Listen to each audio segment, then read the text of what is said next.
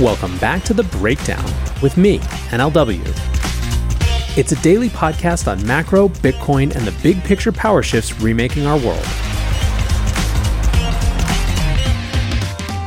What's going on, guys? It is Tuesday, May 30th, and today we are wrapping up the macro story that has dominated markets for the past couple of months. Before that, a quick note. If you are enjoying The Breakdown, please go subscribe to it, give it a rating, give it a review, or if you want to dive deeper into the conversation, come join us on the Breakers Discord. You can find a link in the show notes or go to bit.ly/breakdownpod.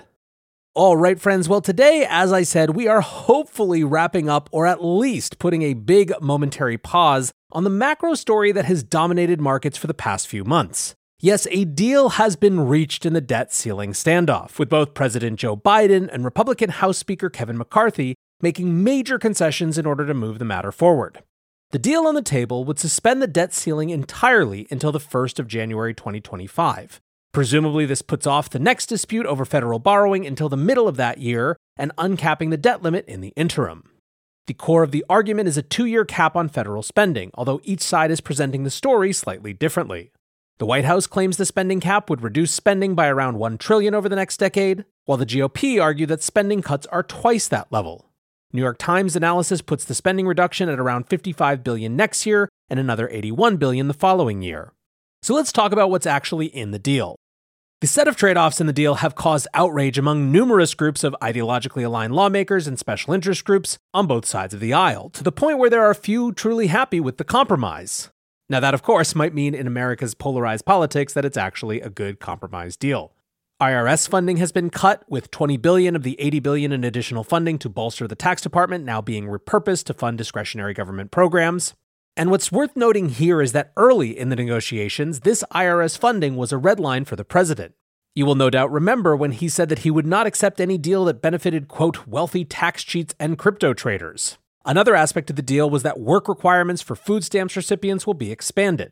However, the cohort of people this will affect appears to be small, only impacting recipients aged 50 to 54, while exempting veterans, the homeless, and people who grew up in foster care. However negligible the effect on the budget, the expansion of work requirements within the benefits program was an important symbolic policy for hardline conservatives.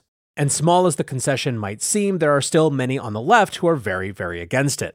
Sharon Parrott, president of the Center on Budget and Policy Priorities, warned that, quote, the agreement puts hundreds of thousands of older adults aged 50 to 54 at risk of losing food assistance, including a large number of women. Another aspect of the deal was fossil fuel permit reform. This was granted to GOP negotiators in a move which will fast-track pipeline and natural gas projects. Permit reform was explicitly made a bargaining chip in the negotiations in exchange for Republicans backing down from demands to cut spending on renewable energy and climate change policies. This measure seems to have appeased potentially obstructionist West Virginian Democrat Joe Manchin, who said he was proud to have secured support for the local Mountain Valley Pipeline project, which is specifically mentioned in the bill. Major environmental group the Sierra Club rejected this part of the deal in a statement. Any deal that attempts to expedite the fracked gas Mountain Valley Pipeline, that rolls back bedrock environmental protections, and makes life harder for workers and families already struggling is a bad deal for the country. Another group left upset by the deal were war hawks, who were dismayed at the defense budget being limited to a 3.3% increase already proposed in this year's White House budget. Republican Senator Lindsey Graham, who had been part of the GOP contingent pushing for a much higher defense spending, said, quote, spending below inflation is not fully funding the military. Lastly, at least for our purposes, the moratorium on student debt payments will finally come to an end after being extended multiple times over the past 3 years. Student debt forgiveness was not part of the deal, instead being subject to an ongoing Supreme Court challenge. $30 billion in unspent pandemic relief funds will be clawed back and redeployed into other discretionary programs.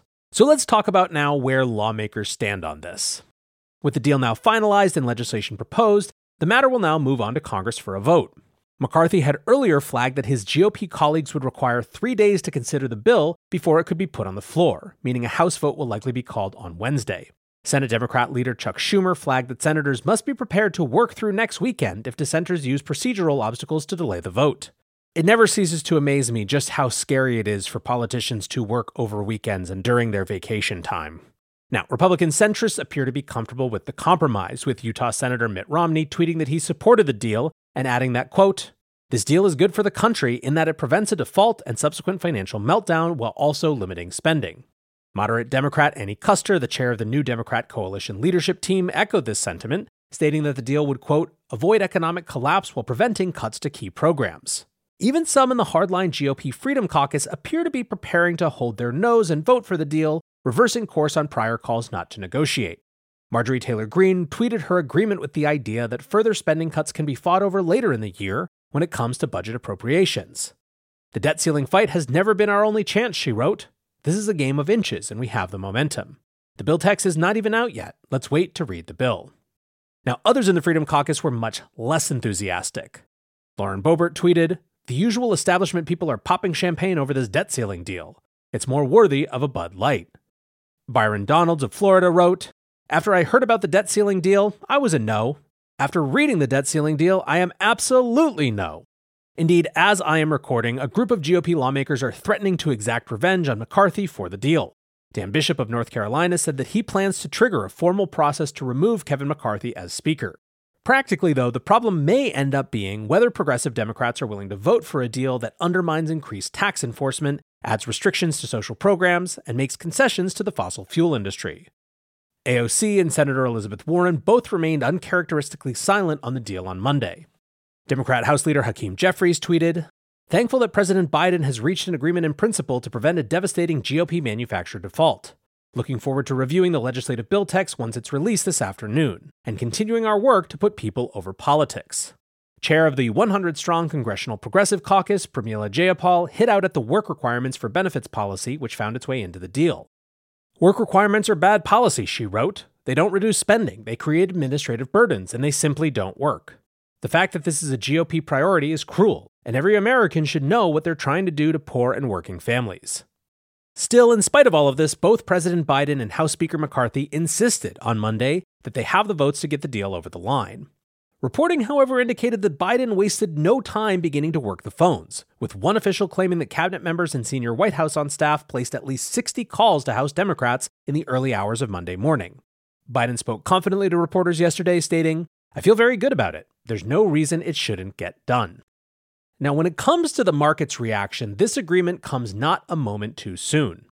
Earlier this month, Treasury Secretary Janet Yellen had forecast that the government could run out of cash by Thursday. Recent updates to this projection now indicate the government should be able to pay its bills until at least early next week. U.S. Treasuries rallied on Monday on low holiday weekend volume, with yields falling across all maturities to reflect reduced concern over a U.S. default. 10 to 30-year debt moderated, coming off the 2-month highs reached at the end of last week. The 10-year note softened by more than 10 basis points, which is a significant move for longer-term debt. The 1-month Treasury bill, however, is trading at 5.5% rates, which still represents a 25 basis point risk premium over the federal funds rate. Still, that's much less concerning than the 5.7% that was reached on Friday. Concerns now turn to equities and other risk markets, where analysts worry that a deluge of fresh debt issuance could drain liquidity as the Treasury rapidly refills its accounts. Andrew Brenner, head of international fixed income at NatAlliance Securities, said, it's going to be taking money out of the economy at the federal level. Current futures positioning indicates another leg down for long-dated Treasury yields, suggesting the early stages of a flight to safety into long-term bonds. Now, the Treasury typically targets $500 billion in cash holdings, but is now down to its last few tens of billions. How the Treasury goes about refilling its accounts is still an open question, and this is the particular piece that has people most concerned. The procedure of refilling those accounts could end up tightening liquidity conditions in a similar way to Fed quantitative tightening if it isn't conducted slowly and carefully. Think about it this way. If the Treasury is going from zero effectively to $500 billion in cash holdings, that $500 billion in cash holdings is coming out of the rest of the economy, hence tightening liquidity conditions. And to get a sense of the scope of this, $500 billion in cash is about the same amount the Fed has reduced its balance sheet by over the last year of quantitative tightening. Appearing on Kitco News, Lynn Alden warned that the Treasury could spark a liquidity crisis as it refills this cash stockpile. For the past 6 months, she said, the Treasury has actually been offsetting a lot of the Fed's tightening. The Treasury has been emptying their cash account into the financial system. If they want to refill their cash account back up to their target, then it's like a double negative for liquidity. They're joining the Fed in pulling liquidity out of the market. If things surprise in terms of how bad they'll get, I think it will be because the Treasury does not manage that refilling process well. TXMC Trades said something similar. Pay attention, they wrote, to how upcoming debt issuance is funded. If Yellen issues bills and money market funds leave reverse repo to buy them, it is liquidity neutral. If instead US Treasury issues more duration, not bills, or if banks buy with reserves instead of money market funds, there is a higher risk of fragility. If cash stays in reverse repo, banks pay with reserves, and the Fed is still running QT, you'd have two vacuums working in tandem to weaken systemic liquidity. Red flag for risk. For what it's worth, when the Treasury refilled its coffers last May, it was the banks who paid. Now, it feels to me like those short-term liquidity concerns are the most important things to keep an eye on. However, many market commentators are also zooming out a bit farther. Reddit group Wall Street Silver wrote, "They didn't raise the debt ceiling by an amount. They set a new date of January 1st, 2025.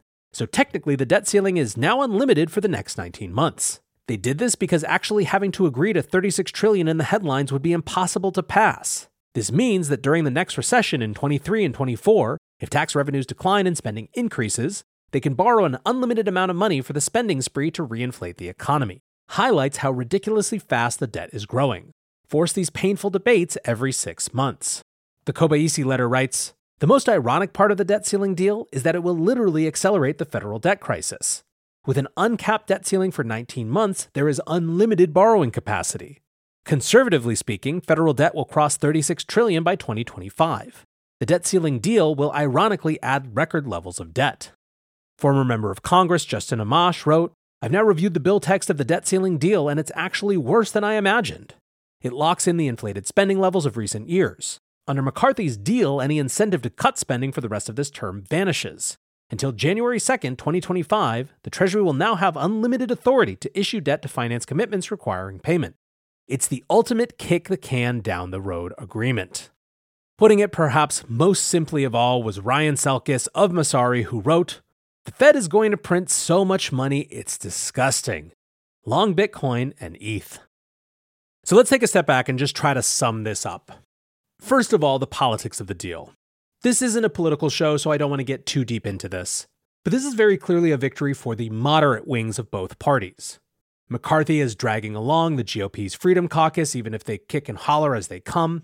And especially if we see more defections from that caucus, it makes the people who are still screaming seem more marginalized on the outside. Same goes for the progressive wing of the Democrats. So far, at least, it seems like that cohort is comfortable having the institutions like the Sierra Club make the big critiques rather than actually standing on their soapboxes themselves. Perhaps that's because they have a stronger sense of the importance of getting this deal done at basically any cost. Now, what about the actual short-term economic impact?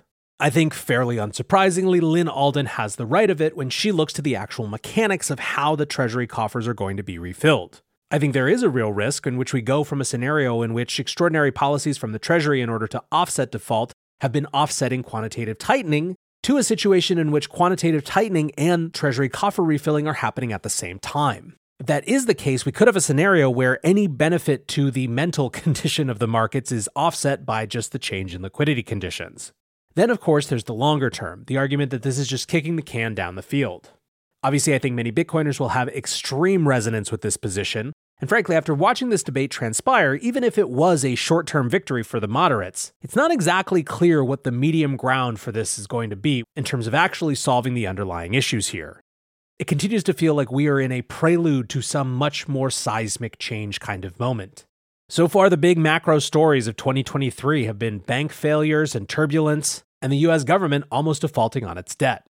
It's a rough time, in other words, to be in the fiat regime, and you gotta think that a lot of Bitcoiners are sleeping a little bit more soundly at night.